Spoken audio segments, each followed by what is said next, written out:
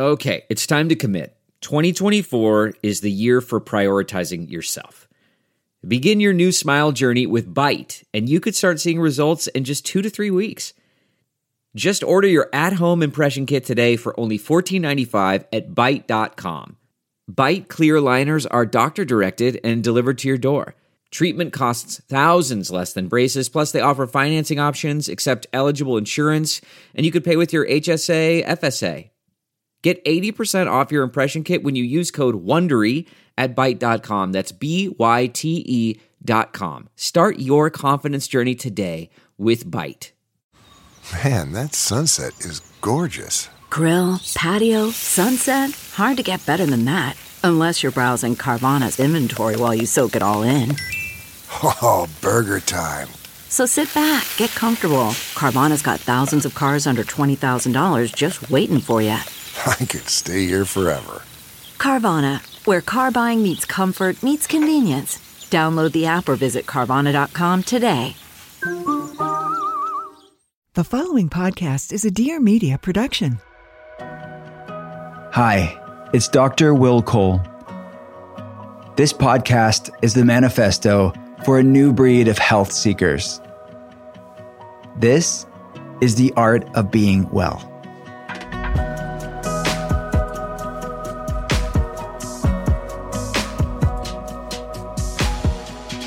What's up, and welcome to the art of being well. I am a leading functional medicine doctor.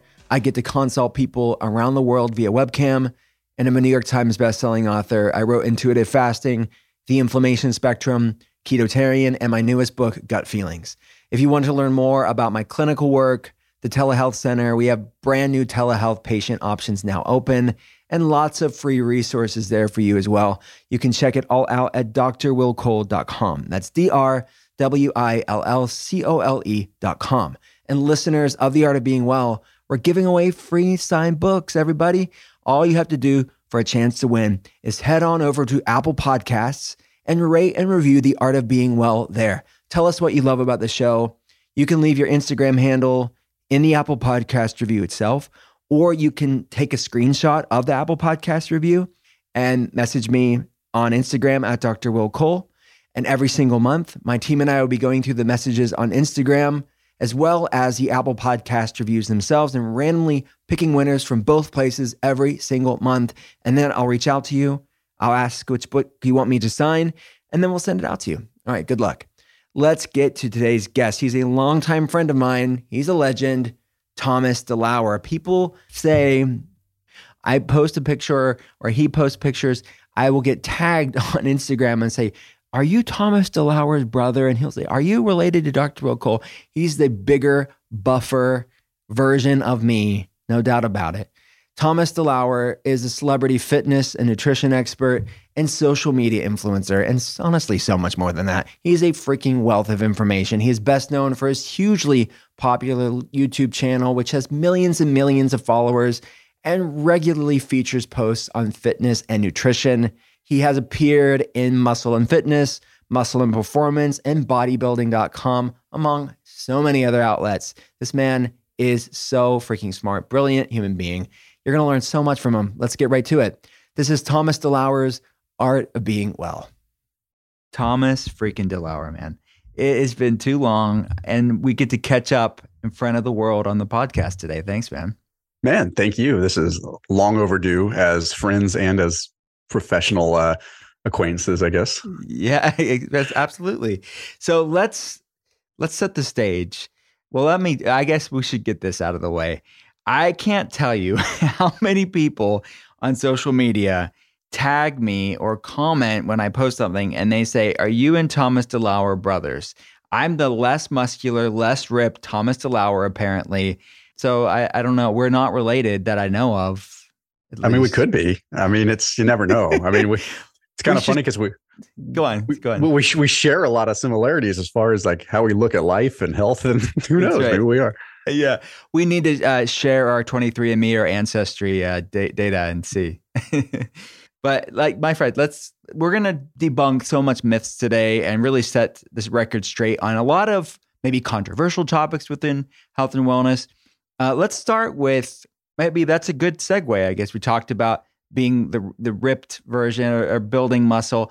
I think there's a lot of misconception out there. People don't know what to believe because Dr. Google is this conflicted physician and people don't know what to believe. So if somebody's having difficulty building muscle, if they're working out, they're trying to do the right things, but they're not really making the gains, what are some of the top mistakes or pitfalls that people are doing unknowingly?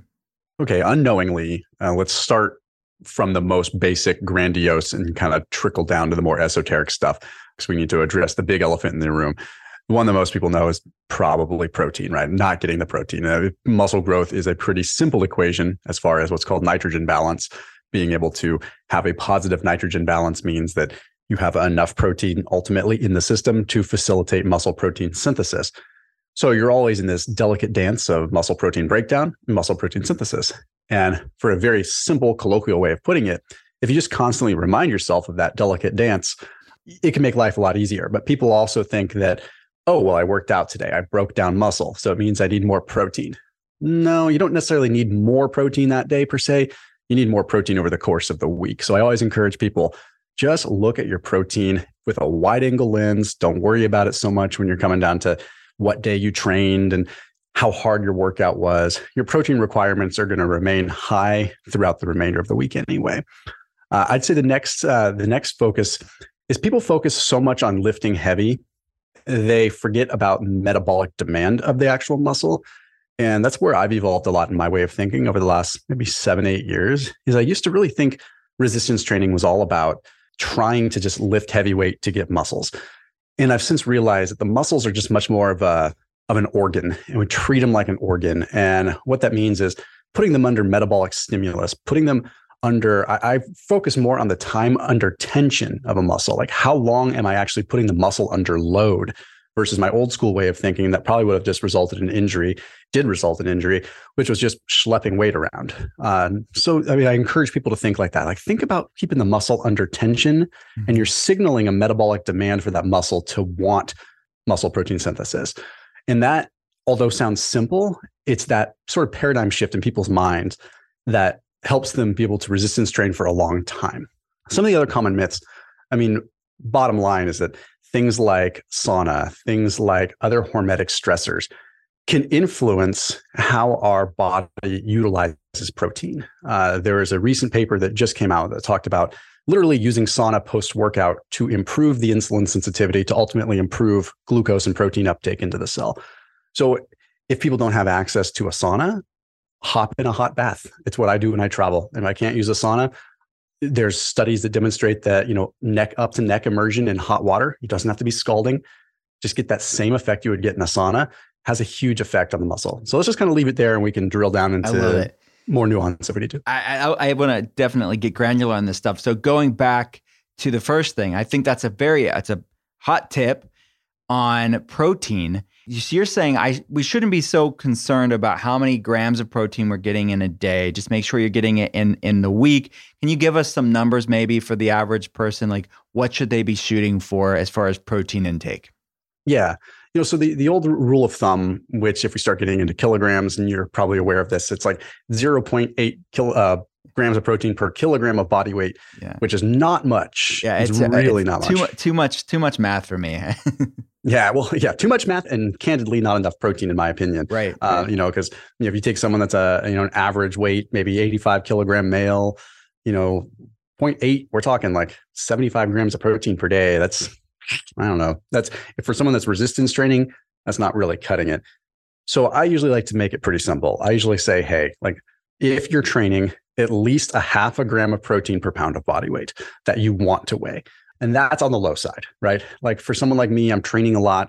I aim for just under 1 gram. I'm about 180 pounds. I probably get in about 165, 170 grams of protein per day. And I don't just count meat protein. I don't just count, I count all protein. I really do. I'm one of the few in sort of the lower carb world that I still count the protein from the plants, because when they're combined and you have complete amino acid profiles, they are still absolutely valid. So I look at that big picture. So at the end of the day, I'm somewhere between 160 and 180 grams of protein, weighing about 180 pounds. That I feel is a great number for a lot of people if they were just trying to figure out if someone is 200 pounds, maybe aim for about 180. If you're 150 pounds, maybe aim for 125. It doesn't need to be these ridiculous amounts that people talk about. However, from the research that I've seen, the upper threshold is much higher than what we're typically taught. If you look at the data, you have a lot more flexibility to go higher before potentially running into issues. But I think a lot of times there's these safe numbers that are put out because they never know people's underlying kidney conditions, things like that. So I totally understand and respect that. But I'm also coming from the school of value. Try to get by with the least amount of something so that you're not having to eat 100 pounds of chicken a week. Yeah, yeah, exactly. There's a drink that I've been drinking for a long time now. And if you haven't heard about it, where have you been? It's called Hop Water. It's spelled H-O-P, hop, water is W-T-R, Hop Water. I freaking love this. Hop Water is a non-alcoholic sparkling hop water crafted with adaptogens and nootropics. This is my love language, everybody. It's this crisp, refreshing drink that just has just the right amount of fizziness and carbonation, but also has adaptogens to support your mood and energy, nootropics to support cognitive function and focus, and energy as well. So good. I've been a longtime fan of this drink. We even keep it stocked at the Functional Medicine Telehealth Center here. Hop Water lets me treat myself to a great tasting beverage any time of the day. Since there's no alcohol, no sugar, I don't have to worry about going back for another one. I love this stuff. I'm a fan of all their flavors, so I love that Hop Water has variety packs with their most popular flavors. It's a great way to try them all. I love the classic one. I love the mango. I love the peach. They have lime one. They have blood orange. It's so good. I made all kinds of mocktails with different flavors of Hop Water. You have to check these out. Hop Water, that's H-O-P-W-T-R. It's so refreshing and full of hoppy flavor and mood-boosting benefits. Plus, it's purposely crafted without calories, without carbs, without sugar. It's gluten-free, it's keto-approved, and it's also Whole30 friendly too. So you can make bold moves like raising a can whenever you want. I know you'll love Hop Water too. You need to try it out. Right now, I have a special offer just for the Art of Being Well listeners. You get 20% off your first purchase. Plus, you can get free shipping when you order 24 cans or more. To get this offer, go now to hopwater.com/willcole. That's HOPWTR.com/willcole. Don't wait. This offer won't last long. So you have to go to hopwtr.com/willcole. So, I mean, and just to go back to my point of, too much math, people don't have to calculate this out with a calculator and pen and paper, right? There are apps that do it. Are there any apps that you like that figure out all this data for you? There's a few of the simple ones. There's good old MyFitnessPal. There's one that I've used for like a decade. It's called MyNet Diary. It's like a little green app. I really like it just because it's simple. I have no fiduciary obligation to say that, no relationship with them whatsoever. It's just one that I've kind of defaulted to. The only thing I don't like about it is that it tries to give you like a scoring system that's based on an algorithm. So it's like if you have any saturated fat, it tries to tell you that you got like a D-. It's just, so there's some things but for basic macros, stuff like that, it's great. Good old Dr. Lane Norton has his carbon diet coach, was a pretty decent one that kind of has AI to help kind of adjust your macros as you go. He's done a good job with that one. I mean, say what you want about Lane. He developed a pretty decent app. Yeah, those are the three that I kind of rotate around with. Got it. One of that we recommend for some of our patients who do the macro tracking. Not everybody we have do this, but a chronometer is one that comes to mind. Have you ever tried that one? I have not, but I know a number of people that have. I like it because it's more nutrition based. Yeah. It's like like you're saying with the saturated fat, they're not sort of demonizing nutrients in the world. So let's talk about fasting and building muscle. So I'm thinking of the person out there that's thinking, man, I don't have to lose weight, right? I want to maybe build muscle. I want to maintain. I want to feel good. And they're kind of trepidatious about intermittent fasting because they're afraid of losing weight and losing muscle. What would you say to that person?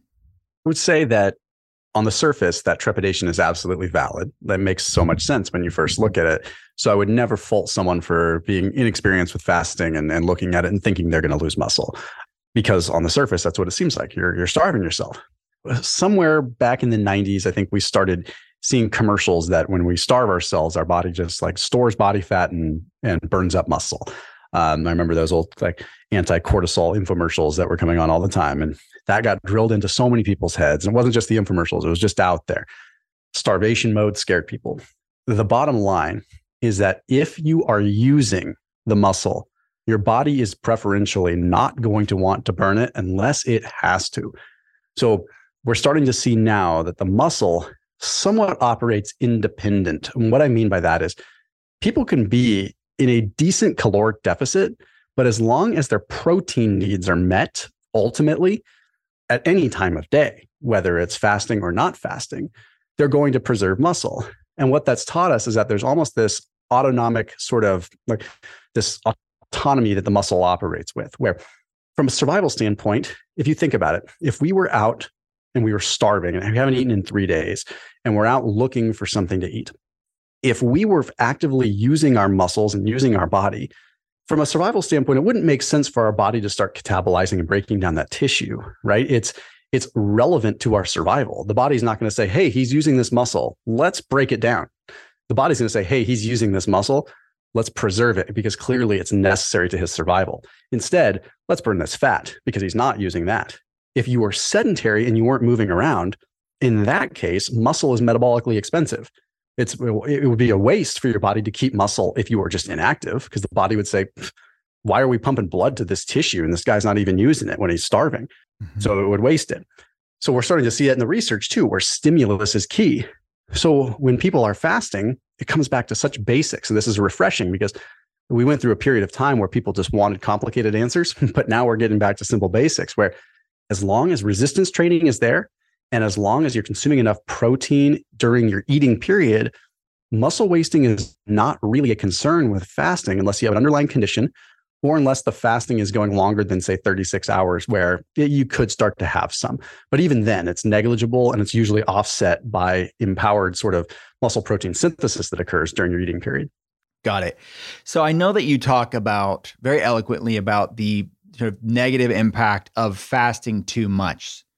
What is too much? Maybe it's just 36 hours, but like, what are people doing wrong, I guess, for the fasting aficionados that are listening to the podcast and they think, they may be going hard on it and for long periods of time. What are some signs that people need to look out for when they're, for their body, fasting too much? Yeah, this is something that I've experienced firsthand, so I can speak from the heart with it. When you're fasting, well, first of all, I'll explain why fasting too much can be problematic. I think there's the obvious things, like you go too far, you do start having tissue breakdown. And we're not talking about long fasts per se. I'm talking about too frequently. Like fasting feels good. It's dang easy to get addicted to the feeling of it and want to do it every day.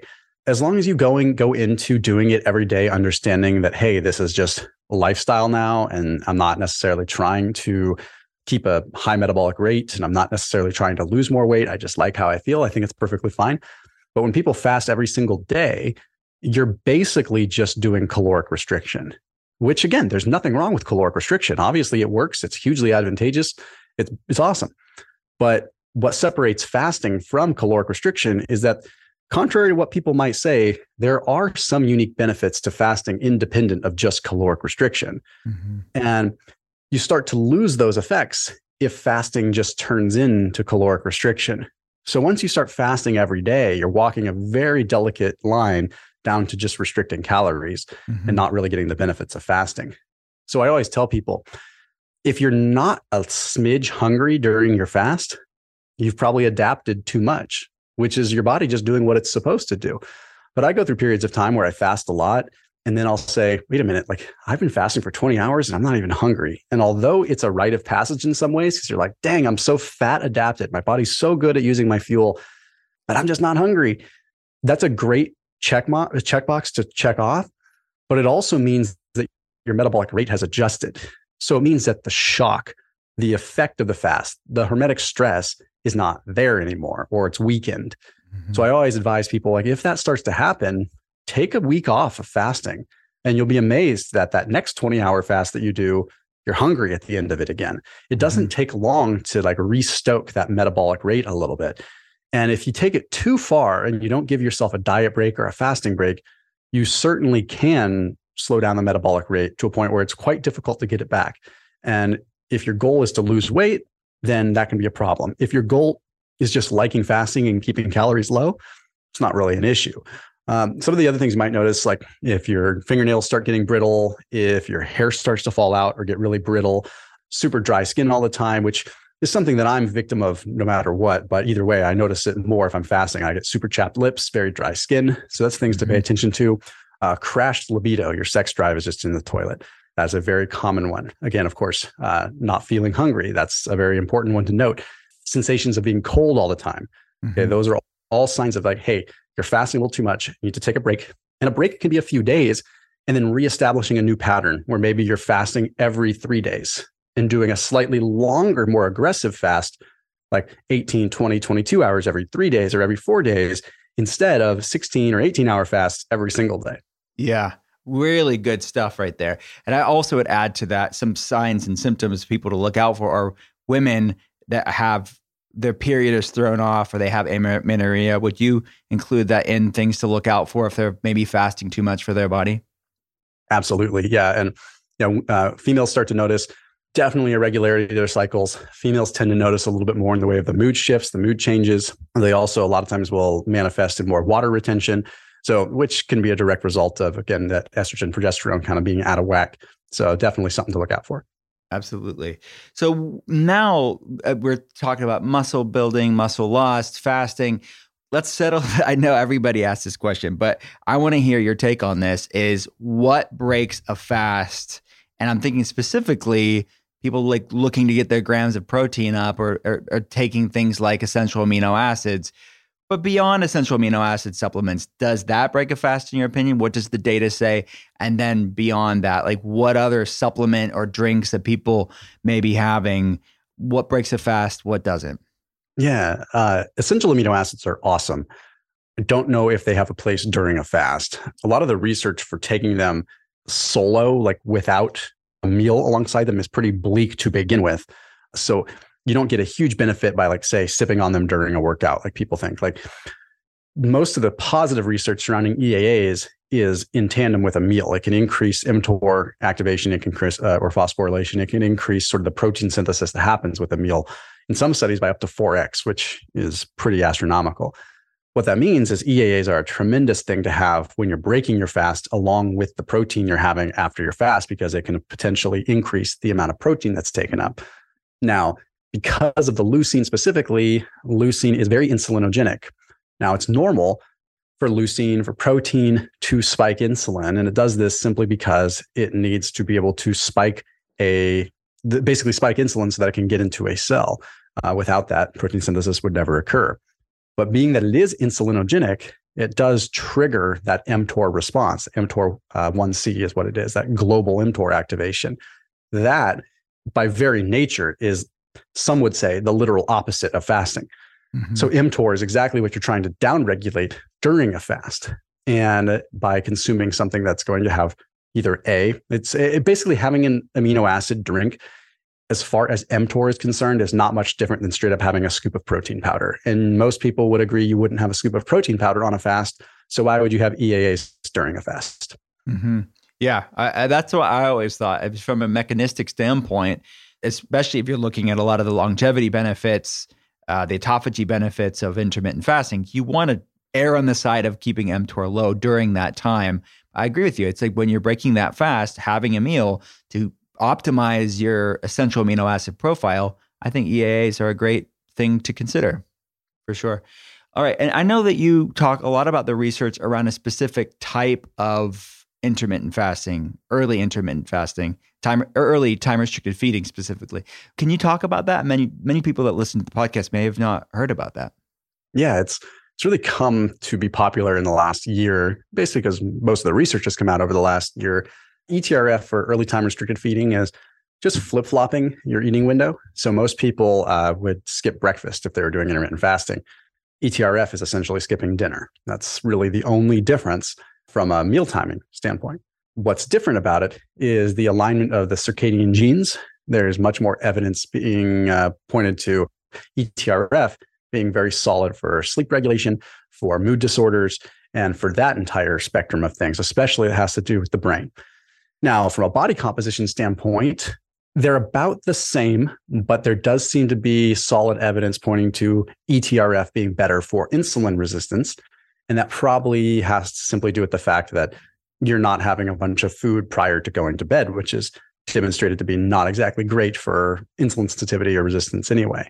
So in that case, it does leave you like in a prime time spot to potentially work out in the morning in a very deeply fasted state, break your fast with some breakfast, eat breakfast, maybe eat some, small lunch, maybe eat another small snack and cut off your eating at like 2 p.m., 3 p.m., or depending on when you get up, you can even go all the way to 4 p.m. or whatever. And then let the evening just be days or the period where you don't eat.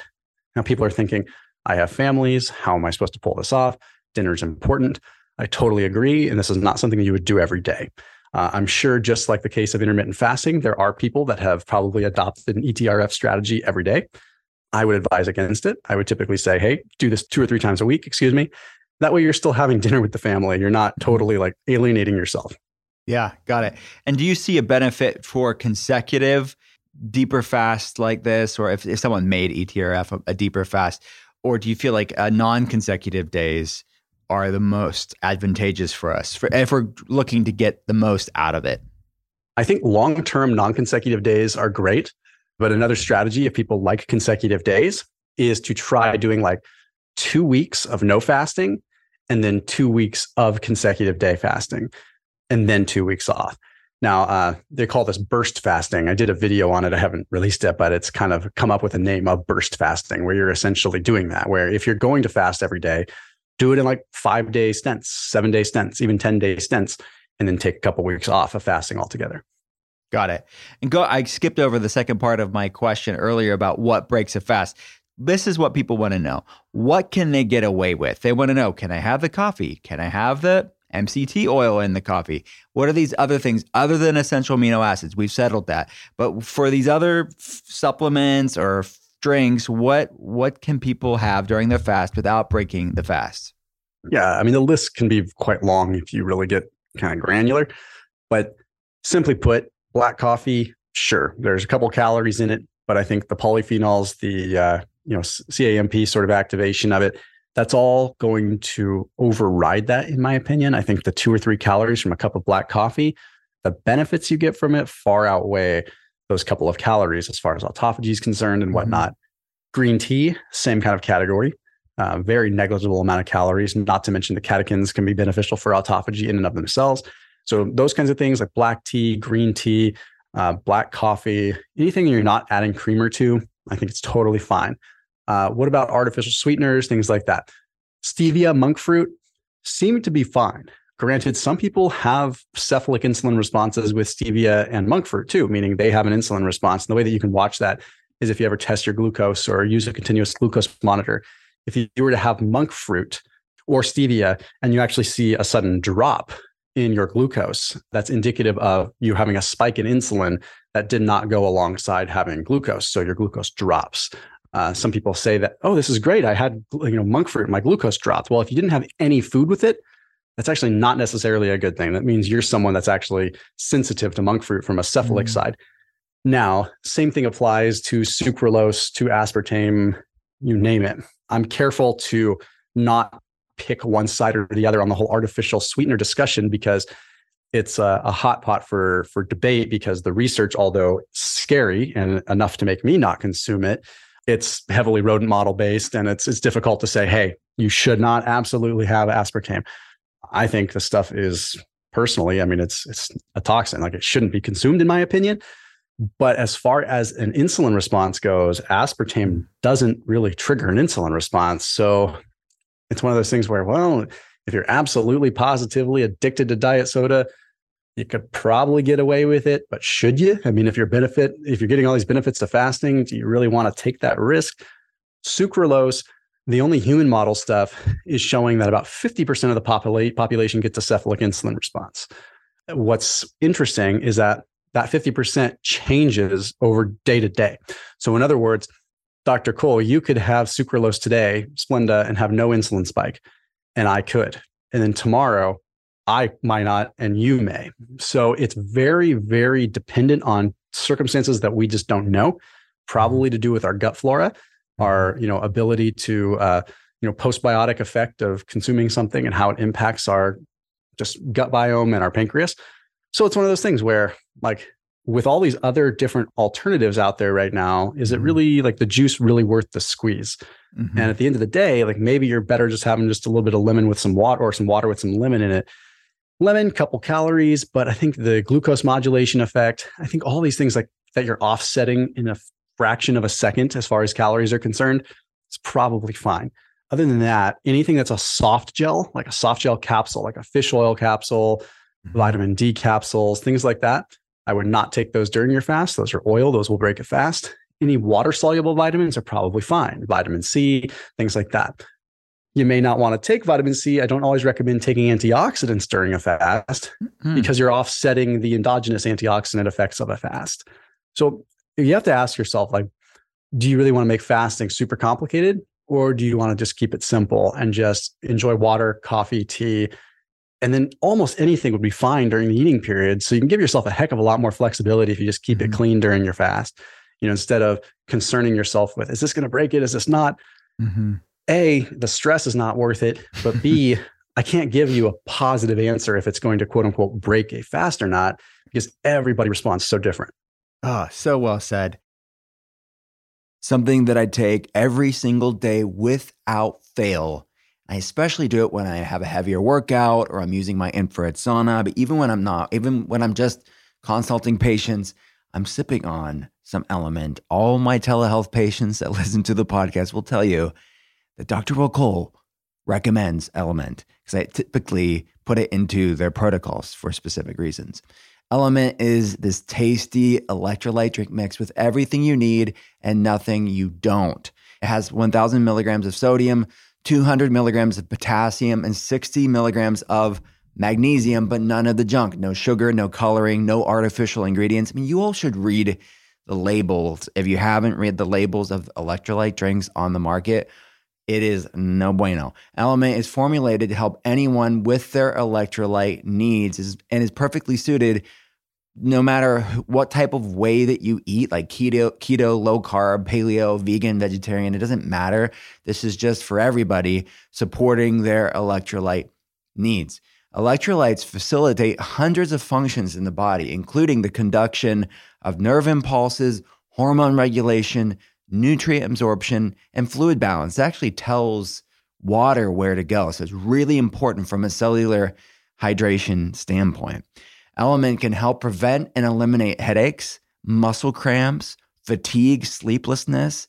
These are all common symptoms of electrolyte deficiencies and imbalances.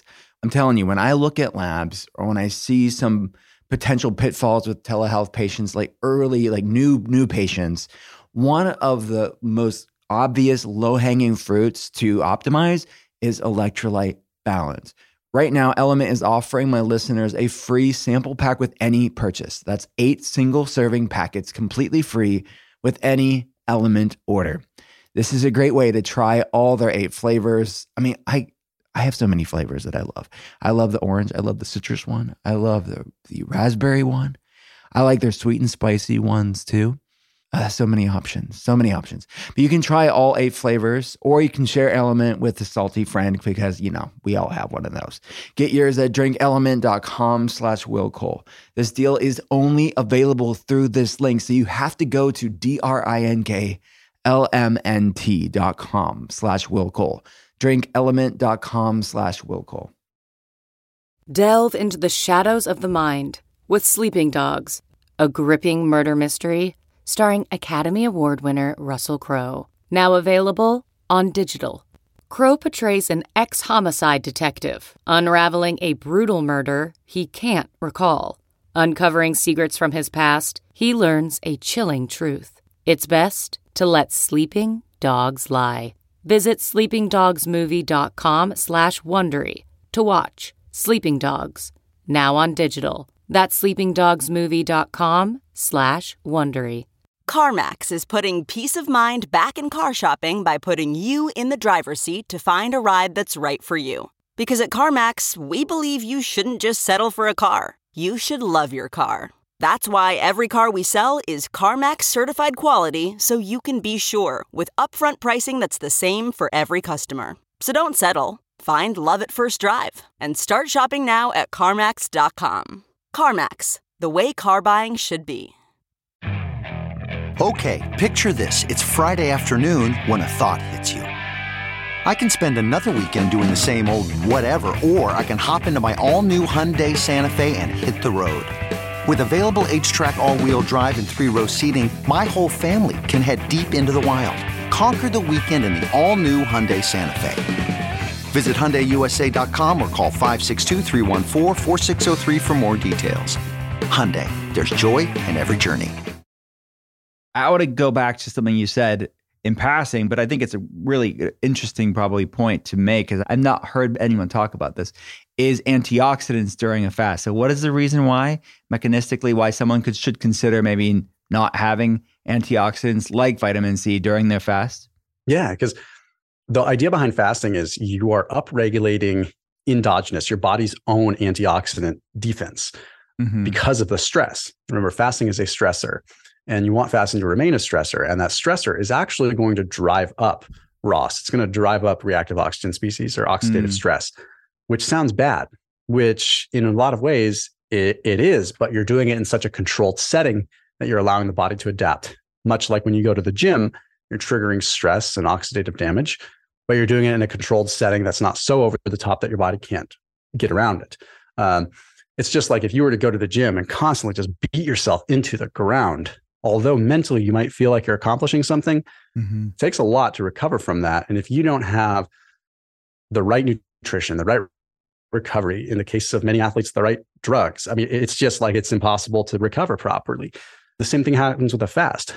So what you don't want to do is enable the body by just giving it an antioxidant. So it says, oh, cool. Well, thanks, dude. I don't need to produce this now. I don't need to upregulate superoxide dismutase. I don't need to upregulate glutathione. I don't need to deal with all of this myself because you're just going to pop a vitamin C. You're basically negating the antioxidant benefit of the fast. Yeah. And the research is very clear on antioxidants intra-workout or post-workout in the exact same avenue. So like it's not advised to take echinacea or any kind of like vitamin C or any kind of hydroxytyrosol is the one they've looked at specifically. Like you shouldn't take that post-workout because it actually blunts the inflammatory response that allows you to recover and get stronger in the first place. Got it. So you're talking, when you say antioxidant pathways, is it mainly the AMPK pathways, NRF2 pathways that you're trying to support during that time? Exactly. So I'm all about taking in those antioxidants in a very liberal amount during your eating period. But during the fasting period, you should let your body do the work, which dovetails into a thing that people think about, but don't always ask is, okay, what about if I'm getting sick? Like, should I fast? And that's the exact reason why I think the responsible answer is if you know you're getting sick, you probably shouldn't fast. You know, you should feed your body, because on the other side of this coin is that you are stressing your body with a fast. Although you're trying to increase the antioxidant profiles naturally, that actual subsequent increase isn't going to happen until after the fast is done.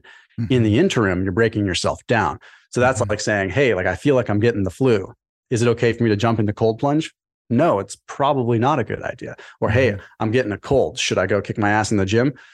No, probably not. Same kind of response. I love that. Super amazing tips. Something came to mind here about what many people are doing in the biohacking, quote unquote, biohacking space or the wellness space. It's trending, is the cold plunges. What are your thoughts on people that are cold plunging after a workout? I mean, that to me mechanistically may not seem the most advantageous time to do it.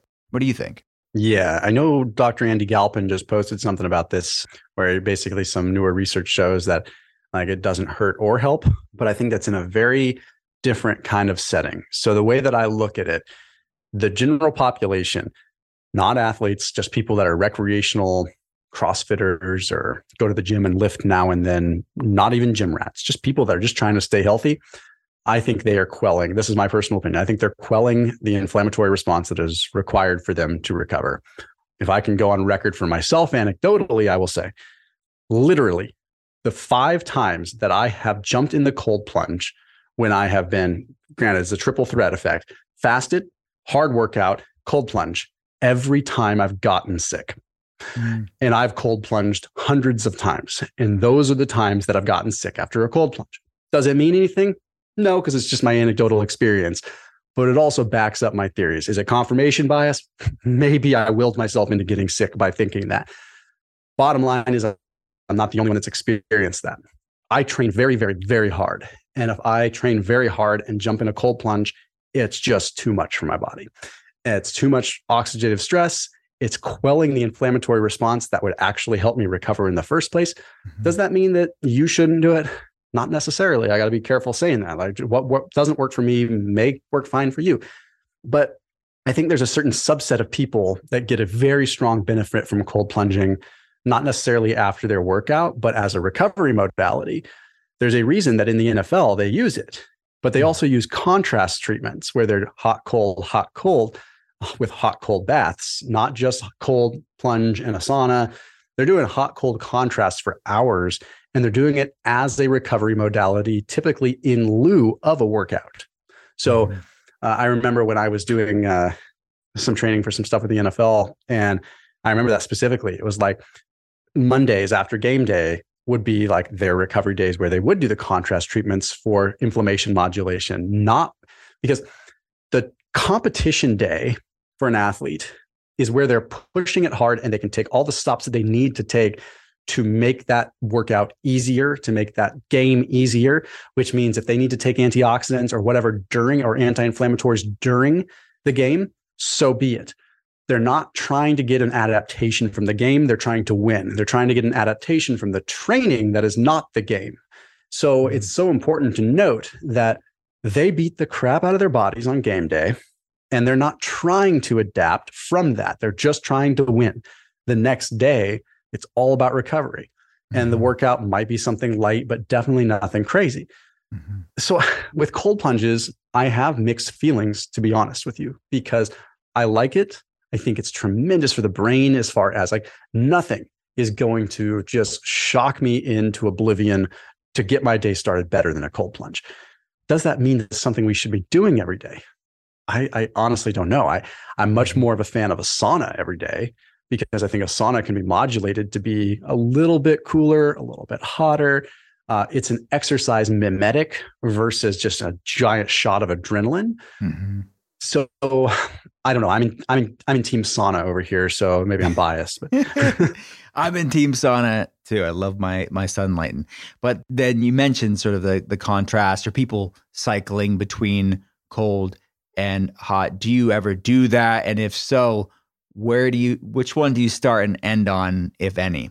So this is interesting. And I don't know if you saw on Instagram, this ended up in a long debate, not with me, but everyone else likes to debate. I was up in Tahoe and it was like 12 degrees out, and my cold plunge was down to the top had 3 inches of ice on it. So however cold that is, ambient temperature, 12 degrees. I jumped in that cold plunge for, I think, 5 or 6 minutes, and then went in the sauna. And people lost their minds. They're like, that's not what you're supposed to do. You did it backwards. Like, you're negating all the effects of the cold plunge. I was like, first off, what effects?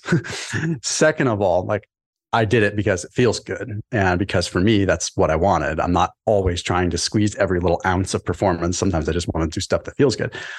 I'm also about 5-6% body fat, and I was freezing to the bone, and I wanted to thaw out. So that's just the way that it works.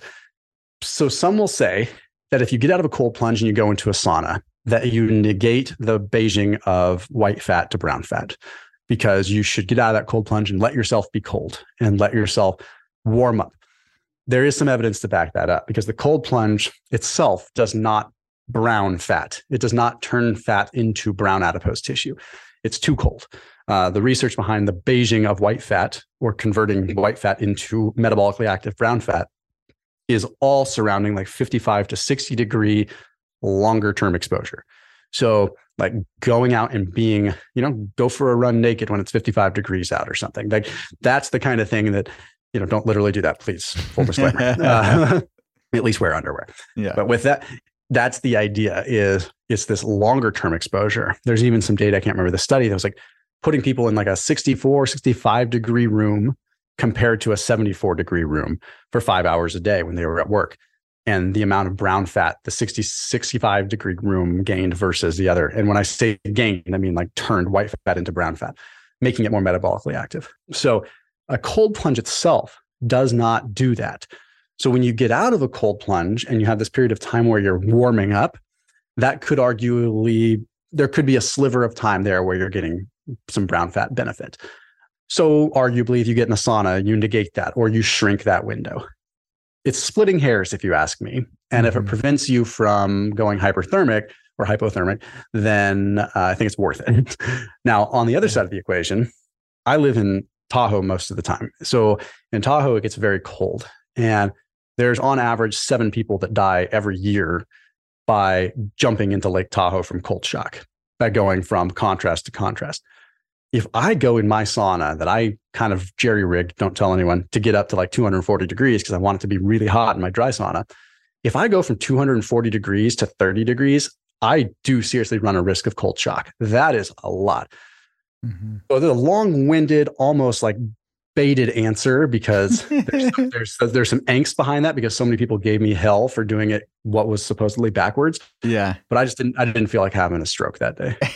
Yeah. I mean, what's wrong with you? The militant biohackers, just they're going to get you, man.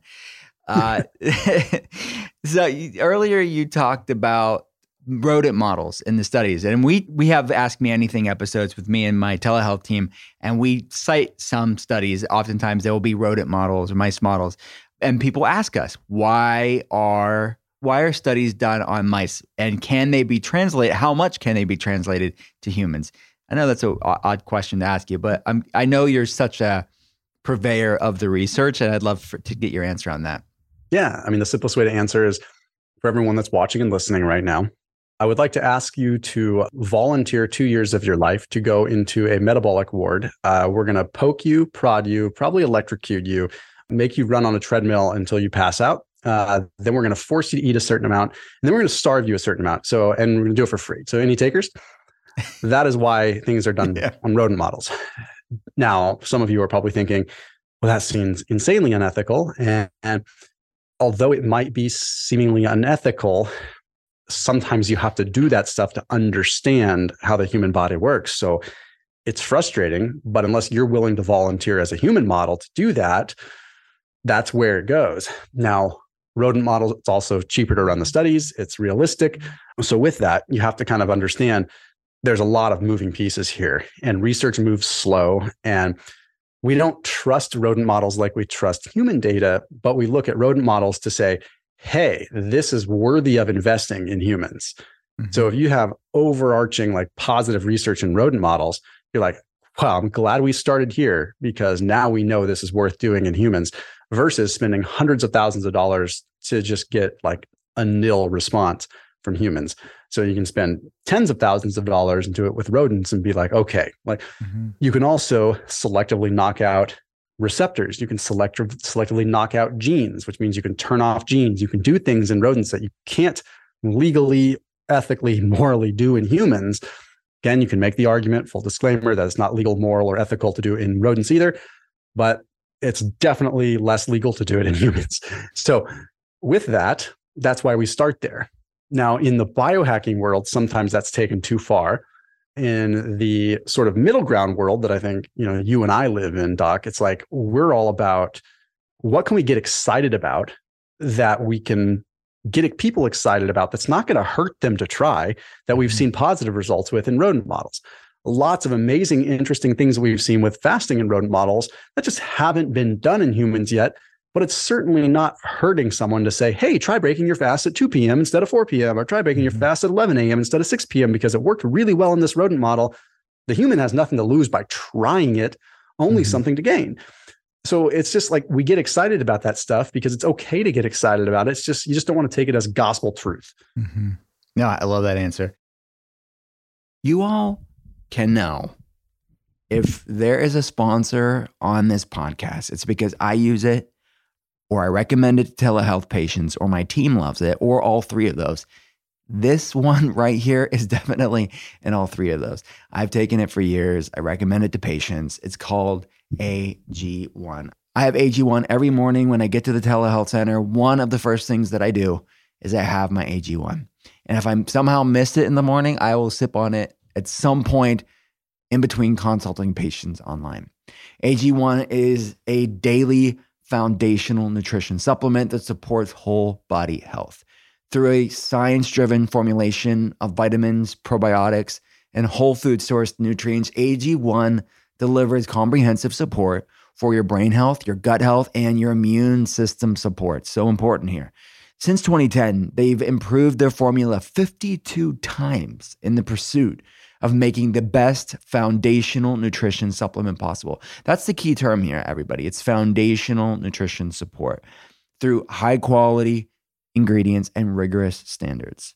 With just one scoop of AG1, you can get the nutrients and gut health support that helps your whole body thrive and cover your nutritional bases. I see nutrient deficiencies all the time on labs for patients, and you can really fill in the gaps with just one scoop of AG1.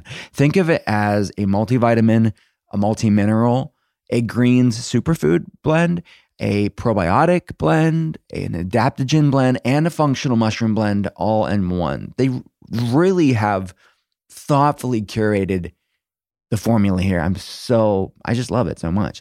So if you want to take ownership of your health, it starts with AG1. Try AG1 and get a free 1-year supply of vitamin D3 K2. It's a vitamin D and K2 blend.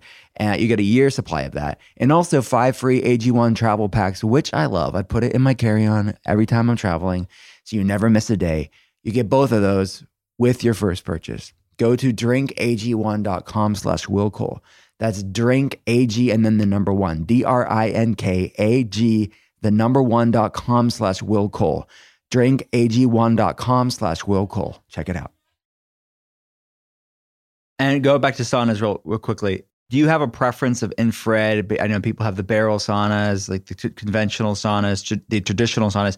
Do you have one that you prefer over the other? And if so, why? Yeah, they both have different use cases. I'm a big fan of dry saunas because I like to get them really hot. I'm in it for the heat shock protein effect that comes from a very high heat, but also the lymphatic system effects on the brain that come from a very high heat. And that's basically to help me sleep.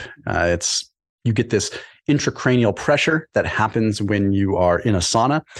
And the intracranial pressure allows for cerebral spinal fluid to basically flush through the brain better and clear out metabolic waste out of the brain. And that can really only happen when you generate that pressure with a rather high heat. With an infrared sauna, you arguably get more of a sweat and you get different sort of cellular effects that you might not get otherwise. So it scares people when you say like an infrared is more like kind of how a microwave cooks you from the inside out, and a dry sauna is more like going into an oven. Neither sound fun to do as a real human. And no, like infrared saunas are not EMF. They're not microwaves. They're not literal microwaves. It's just an analogy to say like how it gets you from the inside out versus the outside in. Got it. So you intimated this, and it's definitely true that you and I have always, there's so much synchronicity between your work and my work because we are like middle ground people who look at both sides and try to be not dogmatic and evolve and pivot. And we don't see that as a failure, but just like the more you, like Maya Angelou says, when you know better, you do better. And science is always evolving in these areas. I'm curious to know your answer here is how has your perspective on nutrition, how has it changed in the past 10 years? Like what's the biggest difference of you today versus 10 years ago? The biggest difference to me today is that I'm no longer scared to death of insulin. That was a big thing for me as someone that was overweight, lost a lot of weight with keto and intermittent fasting. It was easy for me in having just the right amount of biochemistry knowledge to be dangerous, but not enough to fully like be well vetted on both sides. So I went years thinking insulin was the sole enemy and thinking that carbs were a sole enemy, when in reality, they're not an enemy. They're a tool, and same with insulin. Insulin is probably the most important peptide hormone in the body. And it's very critical for just about everything. So of course, like we didn't want to, like, if you had asked me 10 years ago, before I was much more flush in the research and I was back just kind of in my biotech days when I was doing what I used to do, working with physicians all the time, but it was like I was in biotech and biomed sales. If you had asked me with that superficial knowledge, I would have thought that like insulin is seriously the problem. So now I understand that, okay, periodic spikes in insulin strategically done right, whether it's through protein, proper carbohydrate utilization, that can be hugely advantageous. I've improved my blood markers by occasionally adding carbohydrates in when I should. I've improved my lipid profile, which was good to begin with. I've improved my workout performance. I've improved my sex drive. I mean, across all things, it's easier to maintain body composition for me too. Insulin is very powerful for fat gain, but it can also be powerful for fat loss if you know how to time it right. That is a conversation that would take hours to explain. So I don't want people to see this and be like, oh, well, tell me how to time insulin properly. That is a very long explanation, but the point is that's the biggest thing that I've kind of changed on. Got it. So we don't have to get super deep on this right now, but when you're timing insulin or getting the grams of carbohydrates coming from whole foods, and obviously you know that I advocate the same thing, a sort of a cyclical approach around carbs, depending on your biochemistry and where you're at today, right? What serves you today isn't necessarily what you're going to need forever and ever. But how much carbs do you think the average person should be increasing to maintain that metabolic flexibility? I think, generally speaking, if people are having, because there's that low carb gray area you can end up in, right? If someone's doing a ketogenic diet and their carbs are very low and they're producing ketones, then, that's one thing. But then if they're consuming 200 grams of carbs and they have no need to produce ketones, their body is utilizing those carbs just fine, then that's a completely different situation. But if they're kind of sitting in that low carb gray area where they're not quite getting the benefits of ketosis and they're not quite getting the benefits of having higher amounts of carbs, well, then they feel sluggish and then they feel awful. And that's where a lot of people end up that try keto. They don't get their carbs low enough and they're like, oh, this doesn't work. I feel terrible. It's like, no, you never gave it a chance. So I caution people to not end up there. So what I typically do is, I do periodic bouts of where I go keto for 4-6 weeks, and then I'll go for 6 weeks with more of a Mediterranean style. So lots of sweet potatoes, lots of, starchy vegetables like, squash, butternut squash, things like that. Not big on the grains, things like that. And for me at my weight, I'll probably have maybe 120 grams of carbs per day on those days, with very little coming from sugar, and the sugar is coming from fruit if it is. Got it. I call that place the metabolic purgatory. It's like you're not getting the kindling on the fire of carbs, and you're not having the log on the fire from ketones. So speaking of low carb, what's your thought on the carnivore diet? Everybody wants to know, is it good? Is it bad? What say you? I think it works for quite a few people because it puts them in that box that they need to be in. Do I think there's any magic that comes from an additive side of things with the carnivore diet? No, I think it's all elimination. I think it's the fact that they're eliminating more and more potential things that are flaring them up. Yeah. So the people that typically have so much success with carnivore are typically the people that are possibly suffering from autoimmune issues, or they have consumption issues where they just, whether they're aware of it or not, they consume things that they shouldn't be consuming, and they have too much processed stuff if left to their own devices. And a lot of people made the move from keto to carnivore. And I noticed that move from keto to carnivore happened when there were a lot more hyperpalatable keto options available, because people were doing keto, having success with it. And then suddenly they have options like keto crackers and keto cookies and keto snacks and this and that. Next thing you know, they're in the same spot they were 5 years ago. They're just in a keto window doing it because they haven't looked at the fact that maybe being in ketosis doesn't give you a license to eat whatever you want within that ketogenic sphere. It does give you huge benefits metabolically, but you can still eat total garbage and be in ketosis. Now, there's some people that were like, no, I was doing keto very clean, but the vegetables were flaring me up. That's always a possibility.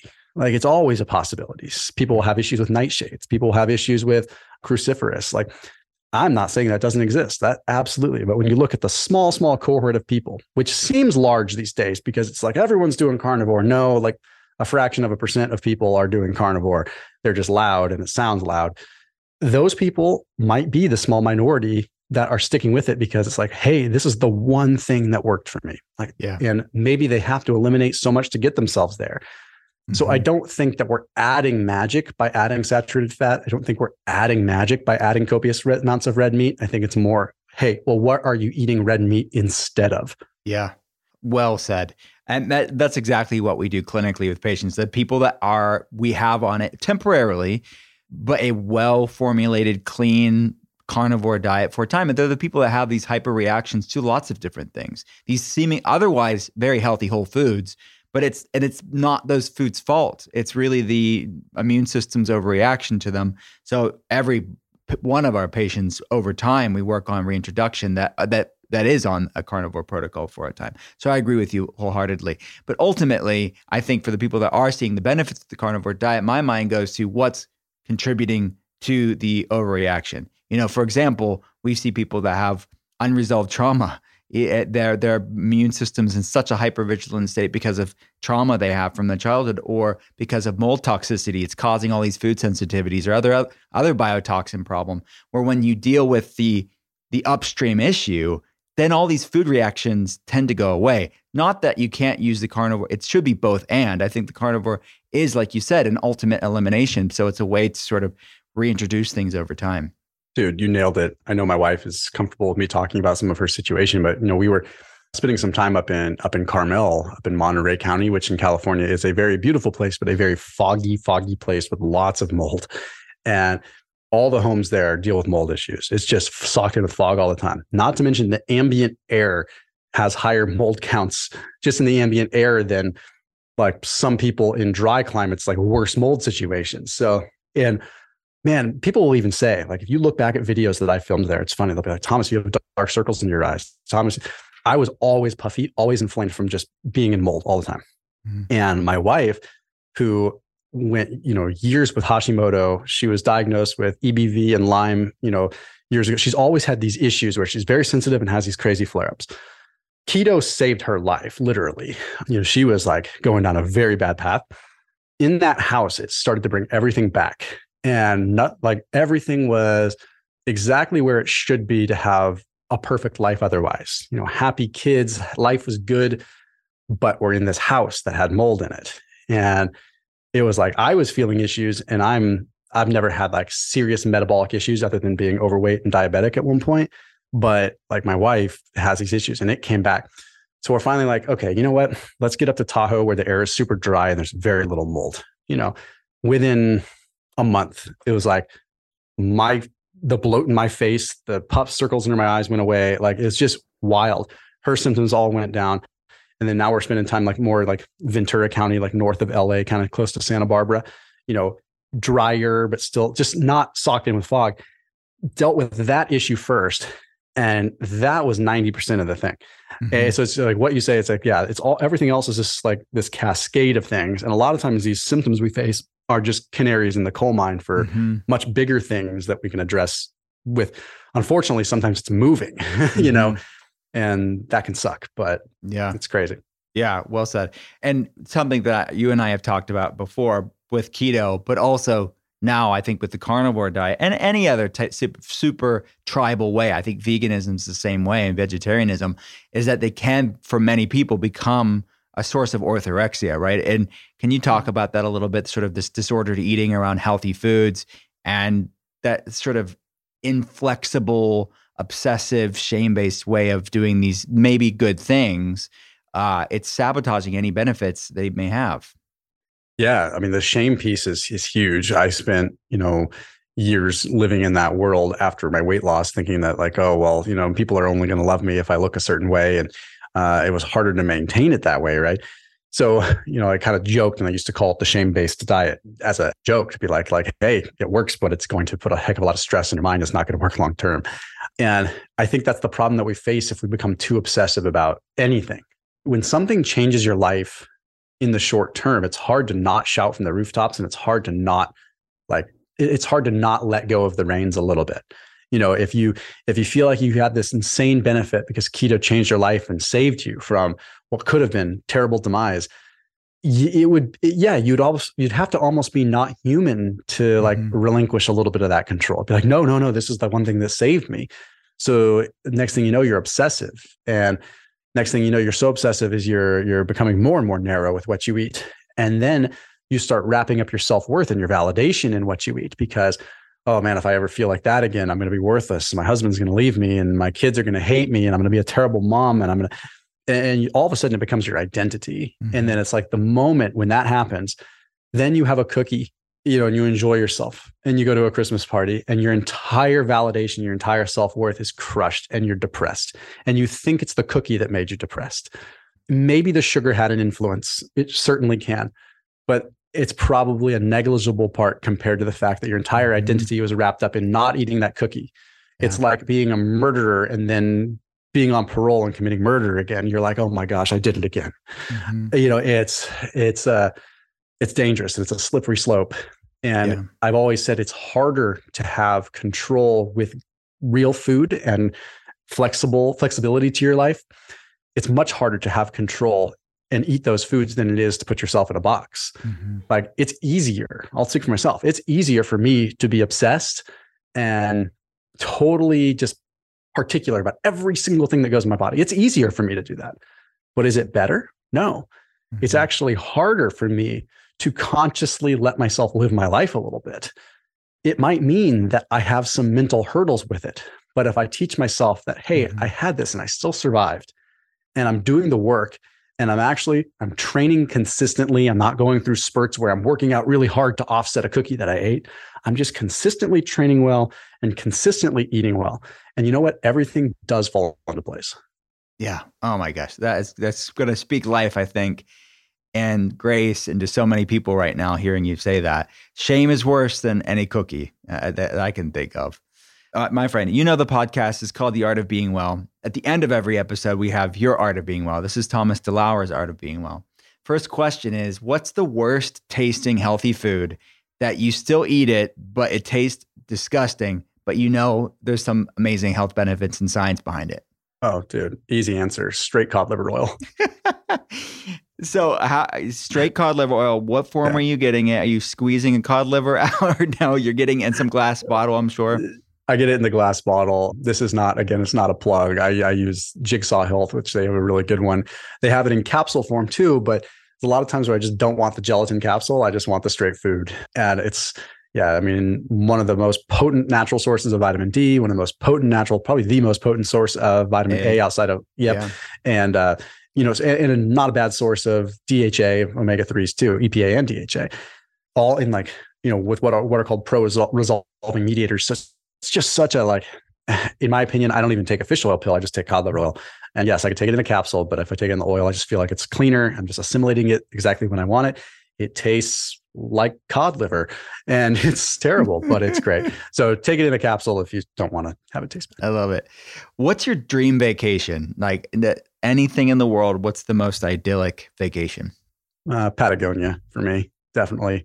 I've done the tropical thing. I dig it. I love the Big Island. We go there a few times a year, but that's become like a peaceful place for me. I think dream vacation for me would be, either somewhere out in the mountains of Argentina or, Patagonia, just out in a nice ranch in the middle of summer, just living off the land, climbing Cocovi, just, being out there. I love it. Do you have a spiritual or a mindfulness practice that's been the biggest game changer for you there? My simple mindfulness practice, I have a very strict meditation regime. And I say strict, which is like the opposite of what I should be saying for meditation. It's not like this strict discipline, like that kind of defeats the purpose in some ways. I try to practice just being present and meditating in the moment. But I do enjoy going into my sauna at a high heat and meditating through a slight level of pain. It does something to me. I can't speak to the science of meditating in a sauna, but it's difficult and every fiber of my being wants to get out of that sauna. Mm-hmm. And maybe it's the increase in cerebral blood flow where my mind is just racing because adrenaline's pumping because it's hot in that sauna. But to be able to just collate my thoughts at warp speed, they say with meditation at a very simple level, you're like, oh, the river is flowing and you kind of that whole thing. Like, oh, you watch your thoughts float down the river or whatever. And there's a thought. When you're in the sauna and it's like your adrenaline's pumping, it's like raging white water of thoughts. It's like, there's a thought. And to be able to deal with it and let go super fast, it's like I've consolidated 2 hours of meditation into 10 minutes. It just, at least that's how it feels. Wow. Very cool. I'll have to try that sometime. If you had to say out of all the things you've done, what's the weirdest wellness thing that you've done that you're willing to admit on a podcast? Oh yeah. I won't do it again because it's weird, but I probably putting BFR cuffs on and doing push-ups and like a workout in the sauna. So like putting BFR cuffs on, which have huge benefits as far as like lactate is concerned and stuff like that. But I don't know if you should be doing them in a sauna. I was like, okay, lactate can help flush it. Maybe it's going to get more to the brain. And like, it did nothing but make me feel like a weirdo. And it burnt my arms because the cuffs got like super hot. So. Oh my gosh. And for people that are at BFR is blood flow restriction, right? Yeah. Got it. That sounds miserable. I would never want to do that. What's your favorite restaurant in the world? And when you're there, what do you order there? Ooh, that's a good question. Okay. So there's a place on Maui that's not even really, it is a restaurant, but it's like just order ahead place. It's called Fork and Salad. And I know it sounds like, oh man, this is picking some, it's a small chain. I think there's 3 on Maui. My favorite thing to order there is they have amazing ahi belly. That is just baked ahi belly. That is so flipping good. Okay. And then they have this broccoli that they marinate for like 4 days in kimchi and then they bake it. So it's kimchi broccoli. So I get like ahi belly with some asparagus, some kimchi broccoli, the ubi, the purple sweet potato stuff, just a few other maybe a little bit of papaya on it. Like it is so good. And I know it sounds like, oh, that's something you could really kind of make at home. No, I've tried. Like it just doesn't work. That sounds amazing. Have you ever been to Mama's Fish House on Maui? It's so. Oh yeah, that place is definitely one of my favorites in Maui. So good, but I have to check out the place you just told me. My friend, where can people go to get your book? Tell us about the book. Tell us about all the things you have going on in the world. Yeah. The cool thing about the book, your quote is on the cover of it. I know. That's a highlight of my career, seeing my name on the front of your book. It meant a lot that you asked me. I appreciate it.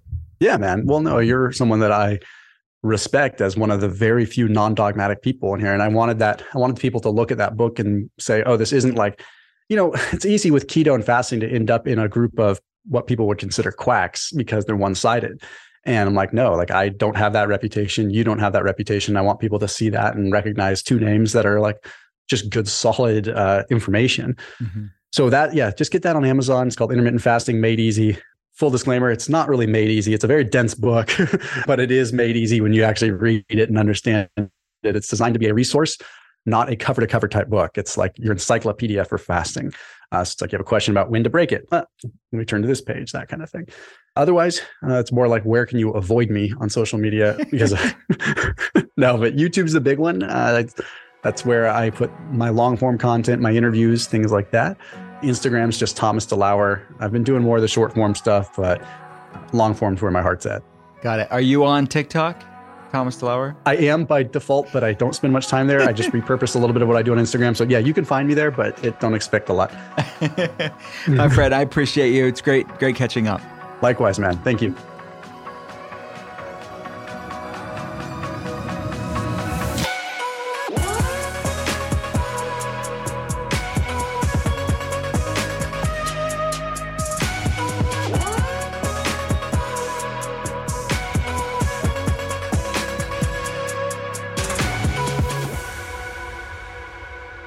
Thanks again for listening to The Art of Being Well. If you have a chance, please rate and review the podcast here. And if you like what you're hearing, hit follow and pass it along to a friend. To see more, head to drwillcole.com/podcast. I'll be back again next Thursday, and I hope you will too. Talk soon.